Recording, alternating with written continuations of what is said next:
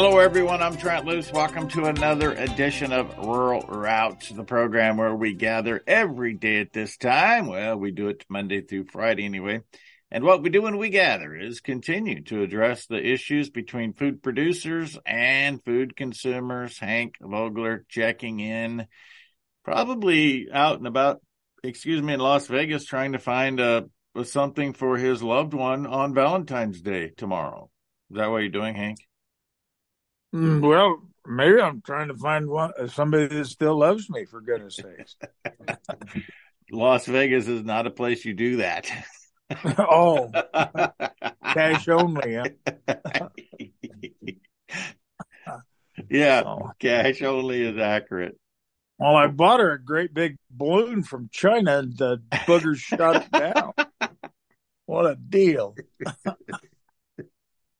Well, it's only fitting that you would buy your wife from China a balloon from China. Yeah.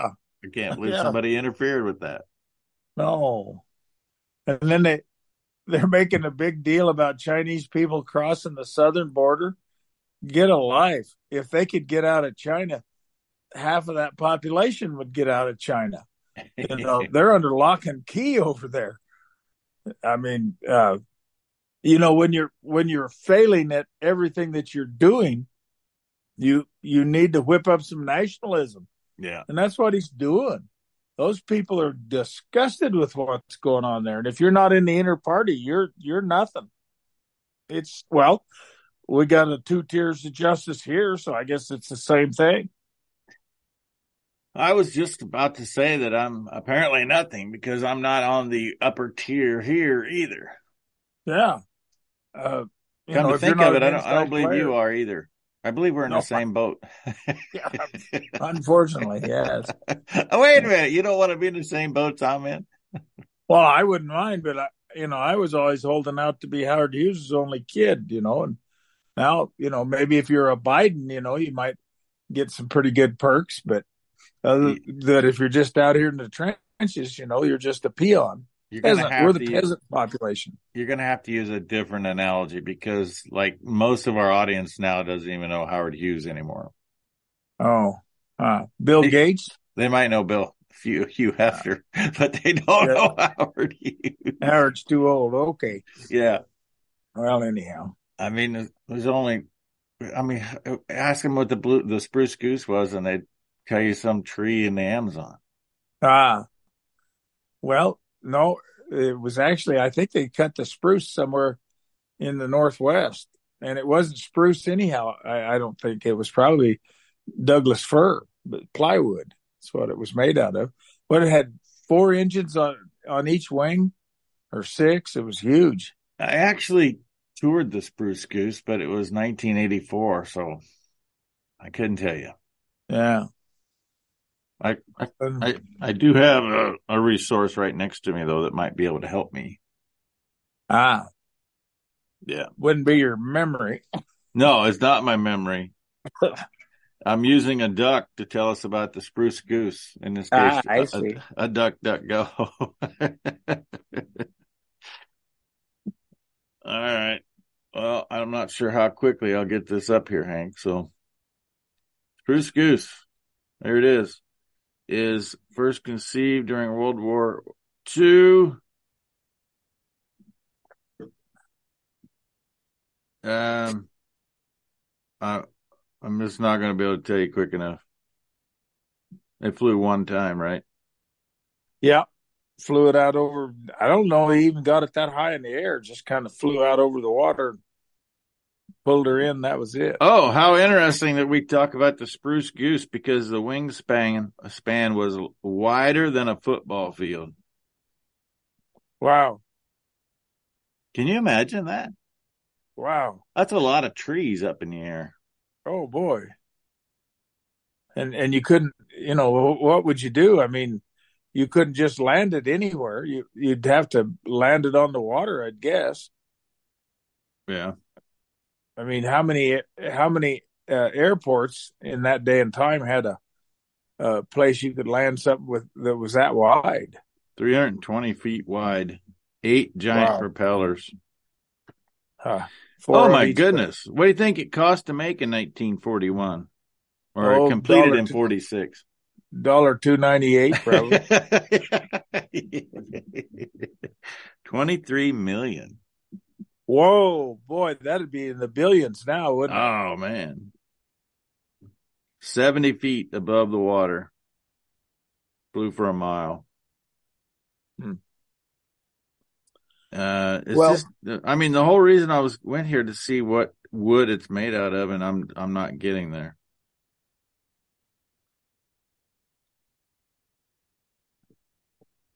Well, regardless, we had a little bit of a history lesson today. What else is going on in the world of Hank Vogler? I just keep thinking about, China and the United States. We had a 500 billion. We bought $500 billion more of their stuff than we sold them. Most of the things we sold them, I think, were probably agricultural products, corn and wheat. We set a record in beef for 2022. And beef, yeah. So unless you listen to the industrial complex and the politicians, what would be the point of a war with China?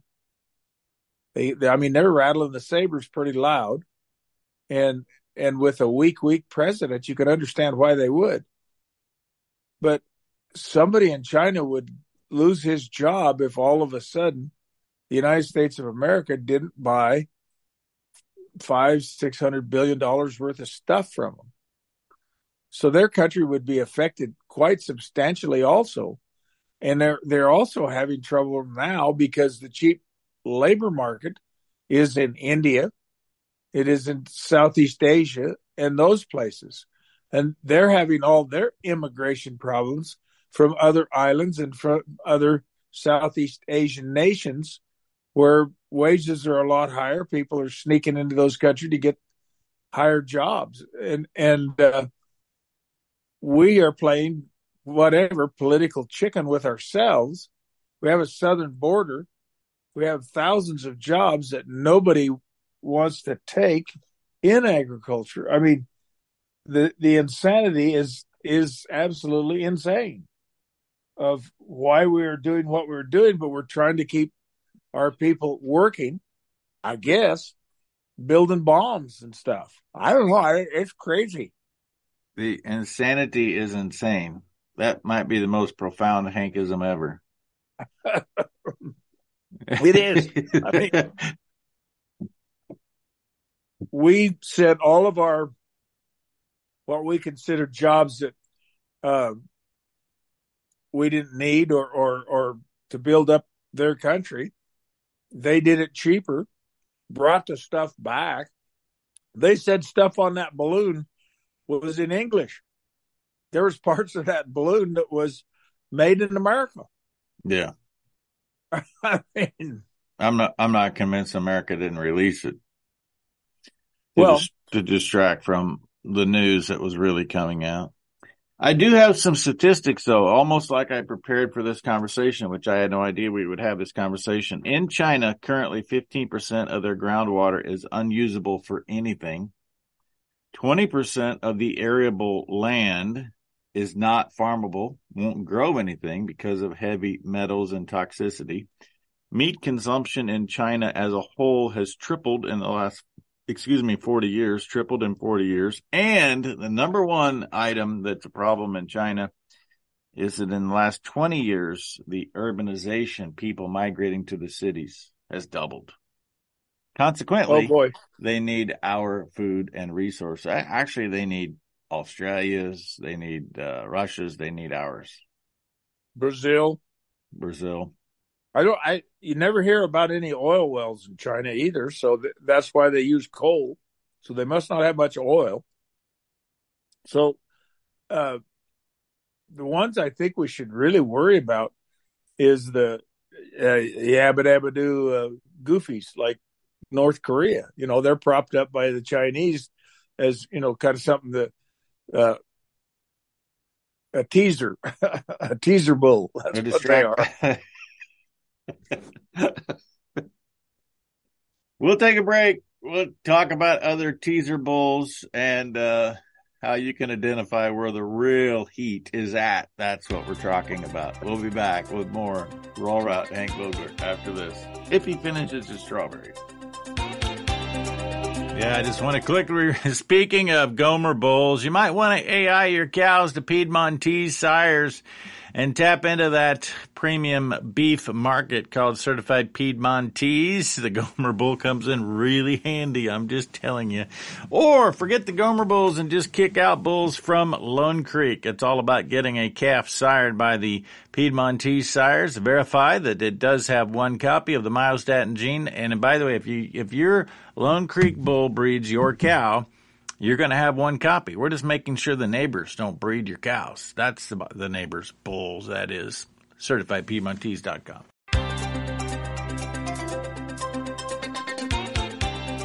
Welcome back.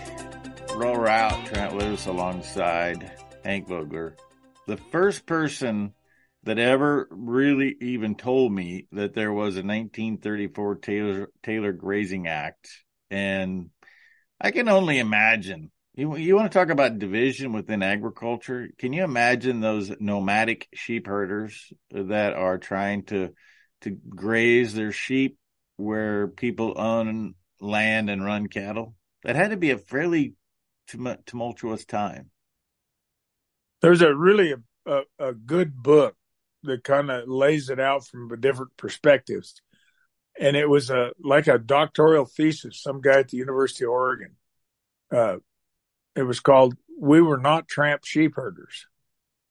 And it kind of goes through the metamorphosis. And the cowboys kind of had the upper hand there in the West back in the turn of the century.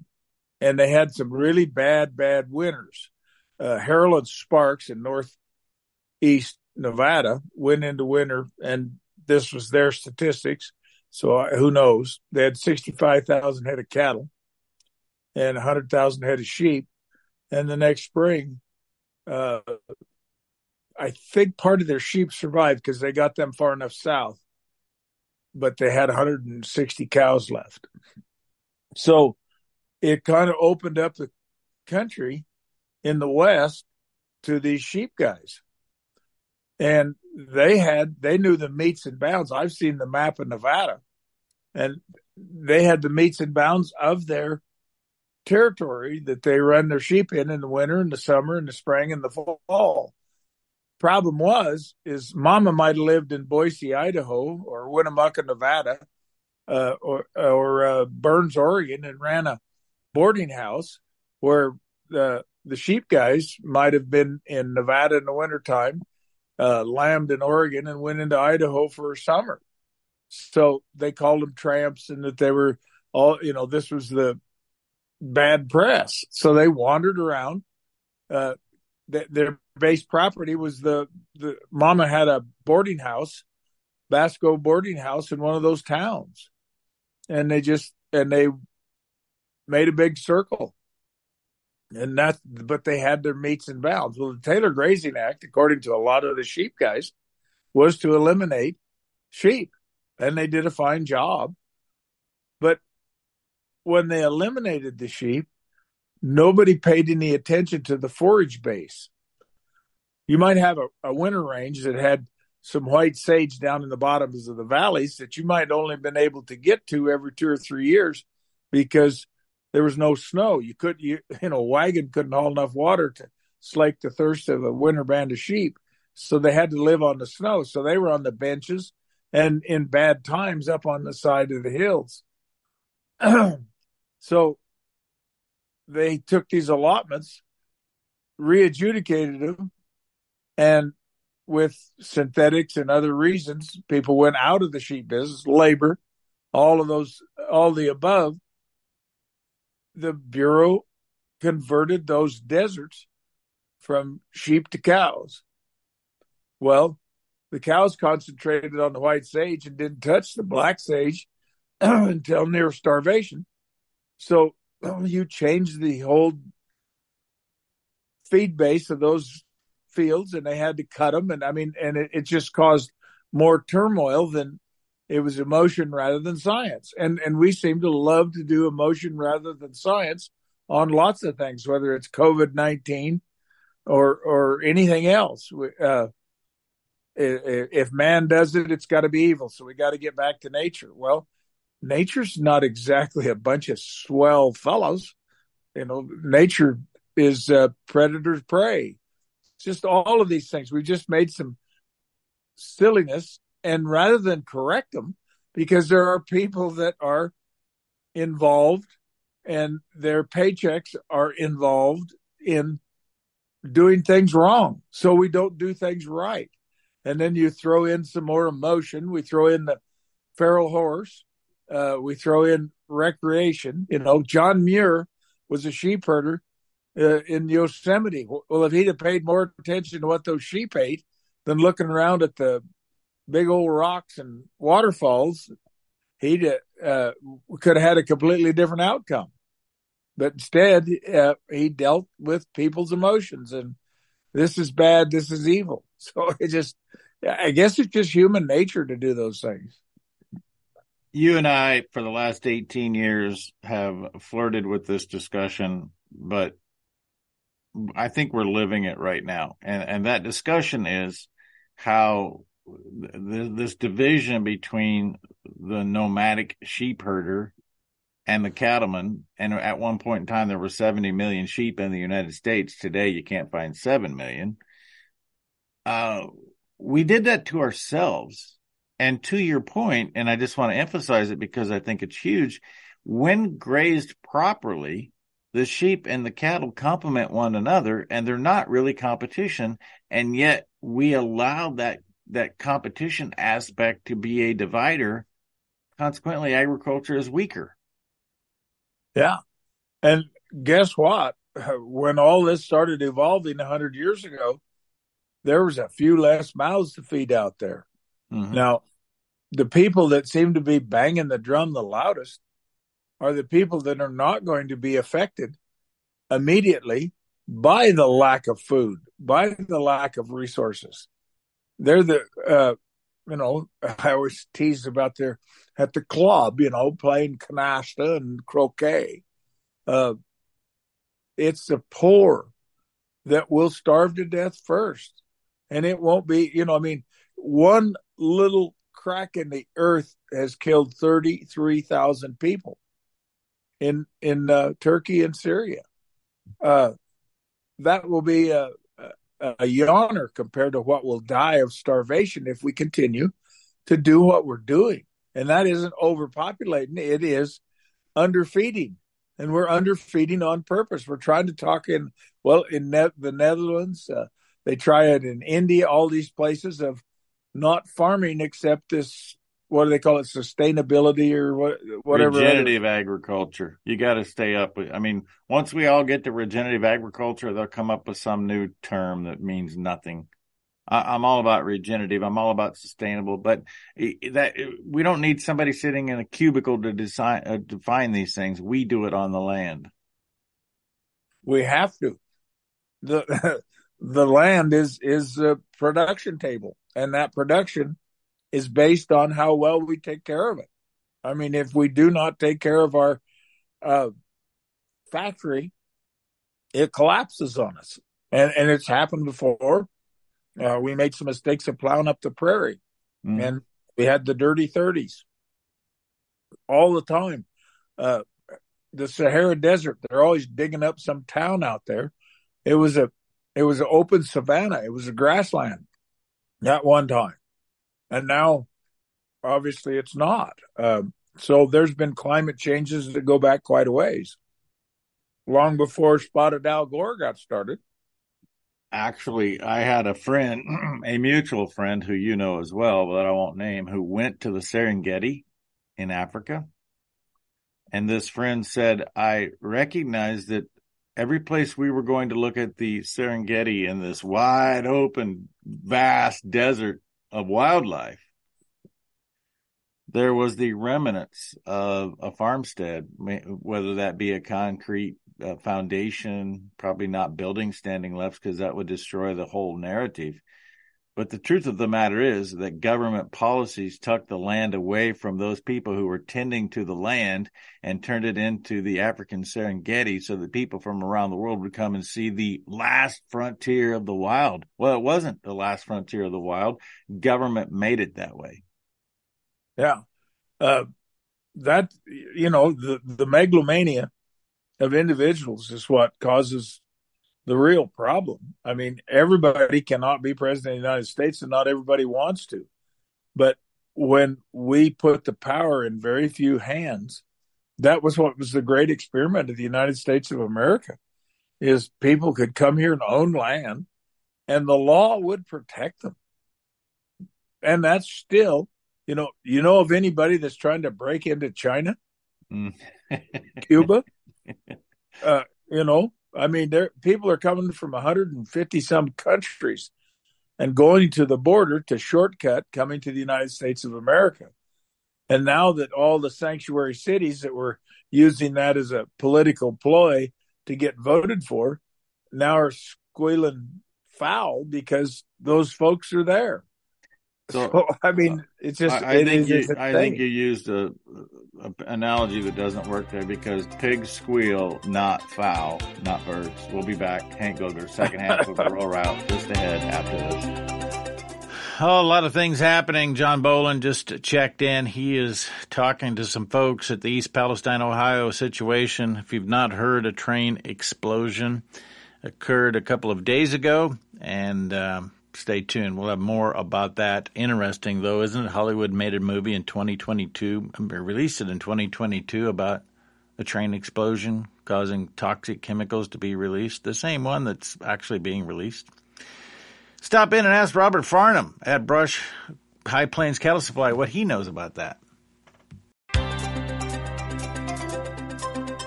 Welcome back. Rural Route, Trent Loos alongside Hank Gogler checking in. North Spring Valley, Nevada is what he calls home, the newest member of the White Pine County Commission. I want to go back to this topic, Hank, because for whatever reason, it's heavy on my mind today. I wrote my column about it yesterday.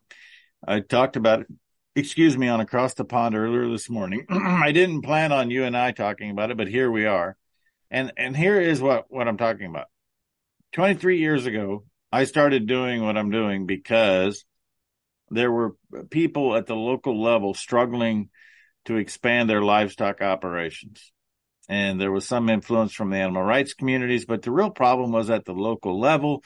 People were getting misinformation about how livestock facilities can work in conjunction with the healthy community.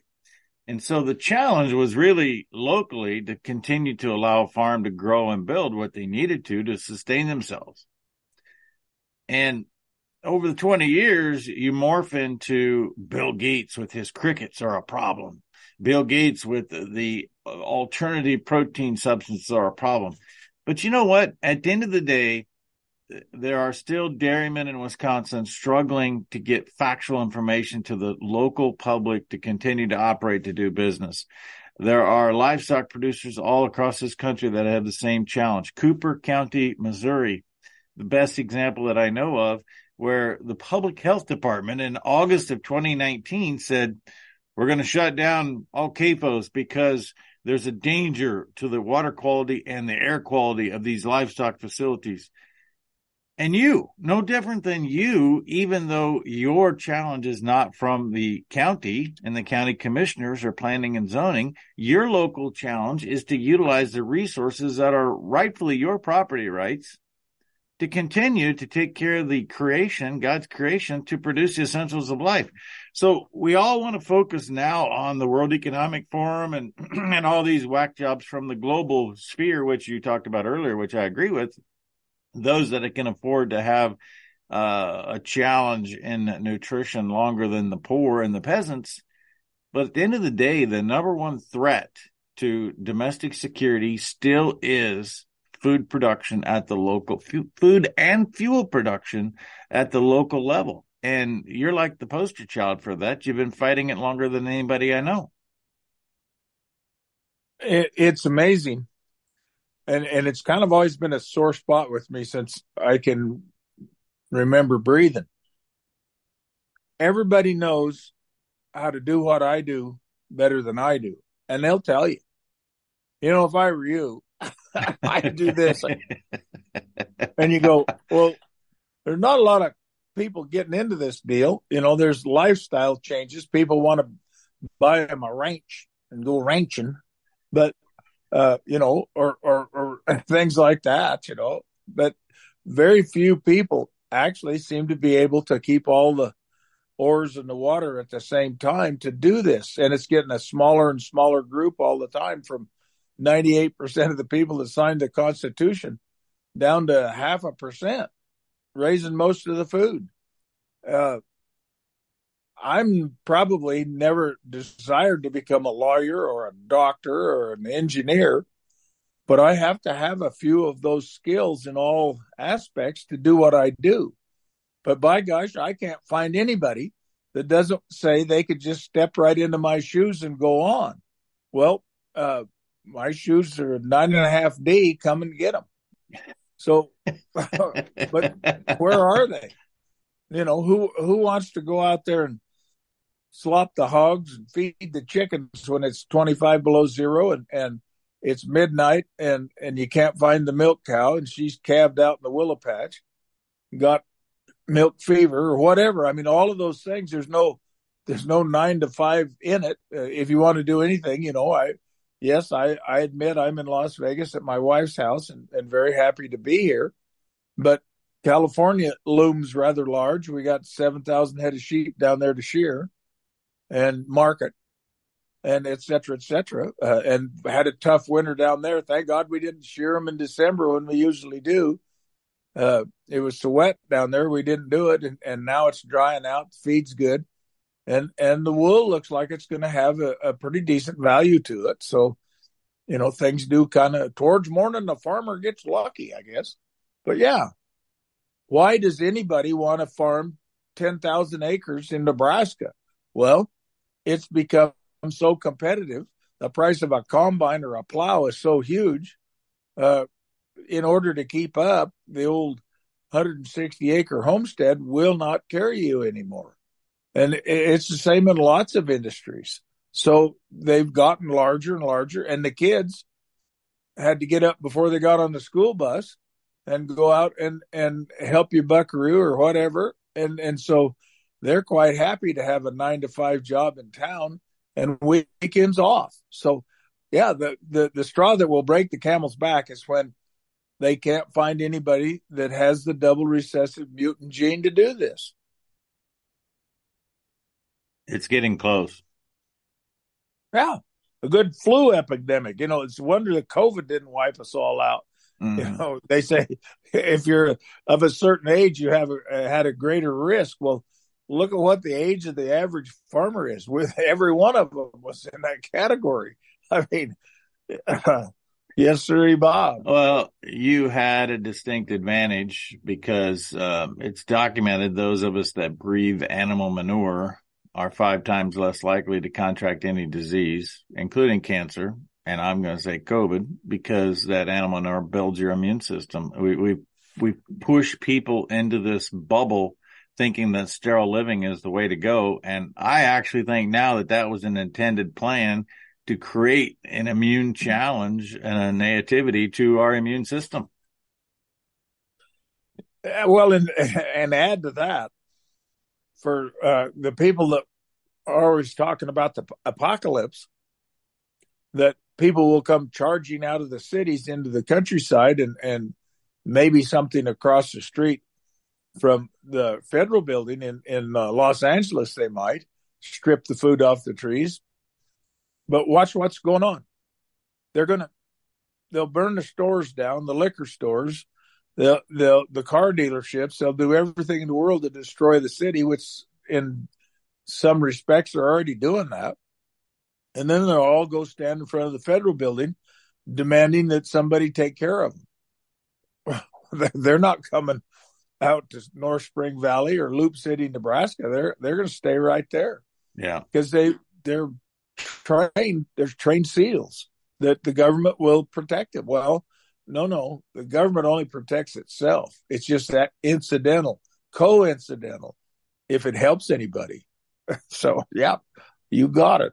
It's like that remuda of horses. If you hay them in a certain area for a while, they're going to show up there every single day. When you stop haying them, they're going to stand there and look out and say, hey, where's my trough? Where's my little morsel today? But if you have the gate open where they can go out and forage for themselves at some point in time, they will go do that. We don't have anybody in the city that thinks the gate's open. Well, and they don't want it to be open. Yeah, exactly. They're complacent. Even in China, my wife was from a village, according to their statistics, there's only 12 million people lived there. And I don't think if they all walked out in the street at the same time that they could find a place to stand. And the people are moving to the cities off the farms because in their mind, wages are better in the city. And it's a capitalist wage. You have to work hard to move up through the system. And yeah, there's lots of nepotism too. So, I mean, human nature, no matter where it is in the world, is there. Even in Cuba, there are people in the hierarchy of Cuba that are friends of Raul. They're living well. They don't feel the pain of the peasants. What was Castro's deal was Cuba para Cubanos, Cuba for the Cubans. They were mad at the different companies that were in there with the cigars and the bananas and other agricultural products that were from other countries. A lot of them from America. So that was the rallying point. But, the peasantry is too busy trying to feed themselves. Most of these lunatic ideas come from upper middle class. Look at those kids that they caught in that Antifa deal. Or Black Lives Matter. Those weren't starving individuals out in the street. Those were upper middle class challenging the authority. And they got a theme together that resonated with people. So that's, you got to have a good theme song. That's the whole deal right there. That reminds me of all the time I spent at animal rights conventions and getting to meet the people that are engaged. They all come from affluent, upper middle class families, kids who really didn't have to do anything while their classmates were working at XYZ restaurant, cafe, gas station, whatever the case may be. And then they decide at some point in time, I need a cause. I need something that I'm helping, and it'd be the climate, whether it be animal rights, or whether it be Black Lives Matter. They all are seeking a cause. It's just that they're misguided in what they're trying to accomplish. And the people that will be affected first and most are the people that were busy working because they had to. They had to have a means of support. So, yeah, you got it, mister. Well, sounds like it'd be a nice day to be in San Diego helping run 7,000 sheep through a shearing machine. I shouldn't call it a shearing machine, a shearing system with people shearing the sheep. Well, and there are shears from America, but most of the crews in California are Mexican. And, you want to get your sheep sheared, so you can't go over and say, hey, I'd like to see your papers. and the ones that they bring in legally are from Paraguay, used to be from New Zealand. And things got so competitive in New Zealand because there were fewer and fewer sheep to shear, and the money exchange, they got to where they don't even want to come over. Australia quit coming over a long time ago. There's a few shears I've met from South Africa. But again, it's just, there's a metamorphosis going on all the time. I got a metamorphosis called a clock. We'll pick it up with more after this. What's it take to keep the lights on? It continues to rely on people who make sound policy decisions and utilize the resource that we have available. Lignite Energy is one of those resources, and it only makes sense. And because of the people behind the scenes, we continue to have the lights on. We see what's happening in East Palestine, Ohio, thanks to Lignite.com.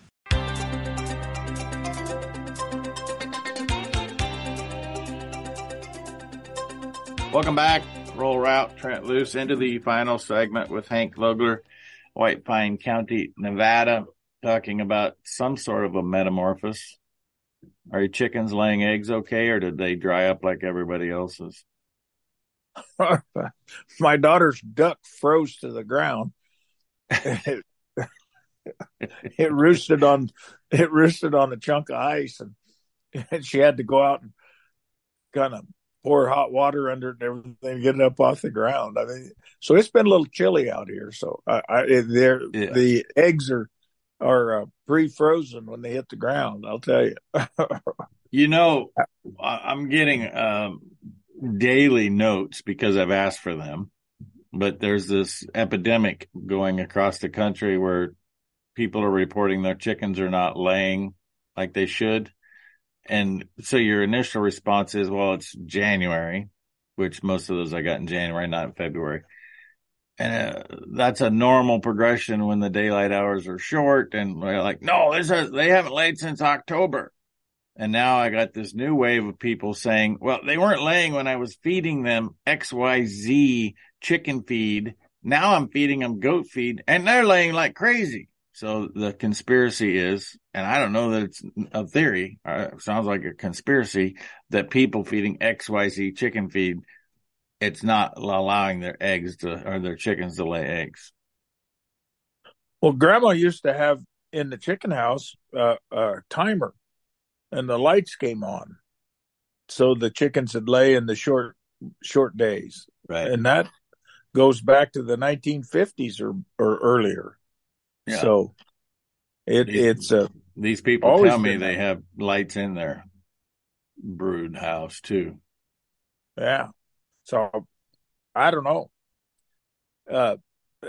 It's, until this mess came along with the Asian flu and all of this crap or whatever it was, high pathogen or whatever, all this stuff, we took it for granted. Yeah. Well, was the egg, which came first, the chicken or the egg? It might be the egg is the canary in the coal mine. Welcome to the party, boys and girls. You don't have to upset the apple cart very far and things change dramatically. It could happen. We talk about it all the time. This could happen, that could happen. Well, okay. Which came first, the chicken or the egg? We're in chicken eggs are up 60% in cost. I think milk it's is more up, than that. butter is up. Yeah. It could get worse. I saw the cheapest eggs I've seen in the grocery store, Grand Island, Nebraska, last week. I looked at, they had a pretty large quantity for $3.79 a dozen. That's the cheapest eggs I've seen for several months. And so that would be double. And Trent, how many stores have you gone into, went over to the produce, and there were no eggs? Yeah, that happens. Of any flavor, at any price. So, yeah, this is the canary in the coal mine, the wake-up call. This can happen. It is extremely fragile. They say the West Coast, if there was a major earthquake like there was in Turkey or anything like that, highways disrupted, pipelines disrupted, all of these things, there's only about 4 or 5 days of food in California because of the cost of inventory. They're all up here in these red states in warehouses. So, yeah, it's fragile. It's a lot more fragile. People are used to it. And California is literally the breadbasket of the world. It's no different than your scenario of the horses showing up for a treat on the feed ground. Yeah. The people have gone to those stores for my entire lifetime. Things used to be seasonal. People knew that. You couldn't get fruit and different things in the fall. So everybody loaded up and went to the orchards and hand picked stuff and canned fruit mostly and put it away. And then tomatoes and lettuce and things like that came out of California. But they had refrigeration. What about before they had refrigeration? Carlin, Nevada used to have a huge processor there where they cut ice to put on the rail cars to haul produce from California. But it's cold enough there. They had ponds and they froze the ponds and made big blocks of ice for ice houses. So I mean, we have come a long ways, and we have gotten so used to walking into the Piggly Wiggly, and it's right there in front of us, and it's no longer seasonal. We bring things from South America. Avocados used to always come from California. Now they all come from Mexico, just about. I mean, just all of these things. The water that used to, the beautiful farmland and the Central Valley Project that they made in California, that water's now going to the cities. There's huge tracts of farmable, beautiful, practically year-round frost-free ability to raise things between the labor, cost of land, et cetera, et cetera. It's barren. It's weeds. That labor issue affected those produce growers in California all along the West Coast long before it started affecting the rest of the agricultural systems. You bet. You bet. And now I get a letter. They want to triple what it costs to bring up an H-2A herder. You want to get into a business. The Department of Labor? Yep. They want to double the fees. They want to double everything. And which will only make it more difficult for people to be able to float their boat. They've got to have there's industries, whether it be produce or sheep herding or agriculture of some level, you've got to have people that are willing to work. And there are people, no matter what the price is, they're not going to do it. So if you want to get into a new business, buy you a school bus and head for El Paso. Hank, I mean, I realize we talk about this all the time, but at the end of the day, we're encouraging, we're enticing, we're incentivizing illegals to cross this border every single day. Yep. And yet you who've been working with H-2A workers, bringing them in from other countries for forever, they're trying to create a path that you cannot get that done. They're trying to block your path of ever being able to accomplish that. This makes sense to who? Well, when you find that person and this makes sense to, would you give me a call? I'd like to talk to him. Okay, but people just need to know that this is what I'm talking about. When I talk about the local challenges, the Department of Labor continues to audit you. They continue to create a hurdle so that you can't employ people to get the job done. And the job is to take care of, in your case, it's the federally owned land to convert it into the essentials of life that improves mankind. Oh, and by the way, at the same time, you're improving the land while you do it. And they don't want you doing that. If this makes sense to you, you can hang up and don't call, but lose my number. I mean, that's what's happening. Yes, sir. And right back to that chicken. Which came first, the chicken or the egg? Well, go to the produce department and see if you can find the egg. And maybe that's, maybe that's what starts it all. Yeah. I don't know. But everything, whether it be trying to get somebody to go, nobody came here to start out in an entry-level job of being the CEO of Apple Computer. Everybody that's ever come here came here with a struggle. They had to live in the ghetto. They took the stoop labor jobs that the competition for those jobs was minimal because the previous immigration, they'd moved up and moved onward. But getting everybody to work for the government, so you have people sitting around going, ooh, I know what we could do. Why don't we pass a rule that the beds in the bunkhouses have to be 12 inches off the ground? Oh, wouldn't that be great? Well, go to go to the furniture store and you buy beds for your bunkhouse, and they're 5 inches too short, and these people show up en masse and want to put you out of business because your beds aren't high enough off of the floor and you got X amount of minutes to get it fixed, and then they might take away the fine. Yeah. Well, that's the insanity of, what was the term? The insanity of the insane.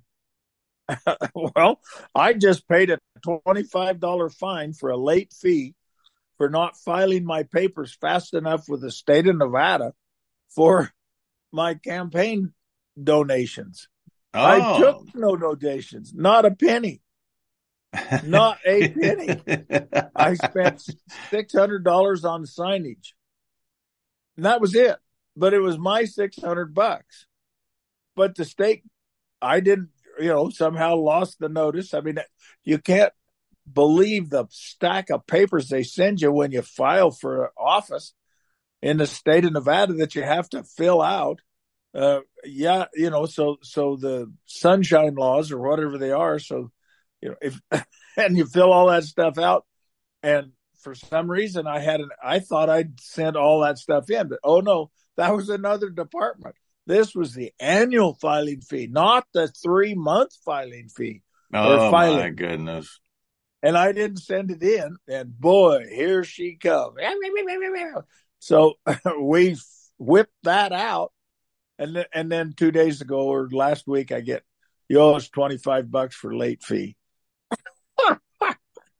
Well, I guess that's probably how that little girl makes her living, is taking care of that paperwork. And I didn't spend a penny, didn't get any donation. People say, here's some money. No, don't you give me any money. I'll have to fill out papers for 3 days if you give me 5 cents. No, leave me alone, please. The people either want me to be their county commissioner or not, but I don't want no money. Forget it. It caused me too much trouble. And you had to fill out paperwork anyway. Yep. We've successfully journeyed down the road, connecting food producers to food consumers and trying to bring awareness to the importance of domestic security for the nation as it involves food and fuel. For Hank Vogler, Trent Loos, both of us reminding you that all roads do lead to a rural route. And here today, let's just close out by reminding you that a free and fed America does not come easy, does not come without sacrifice, and it comes with you as a dutiful citizen. Protect the Harvest is working day in and day out to make accessible the information that you need for a free and fed America.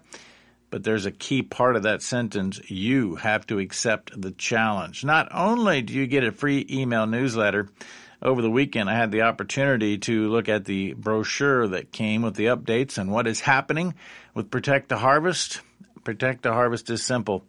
Getting you the information you need to maintain property rights. Because as Hank and I have talked about, at the end of the day, it's all about property rights. ProtectTheHarvest.com.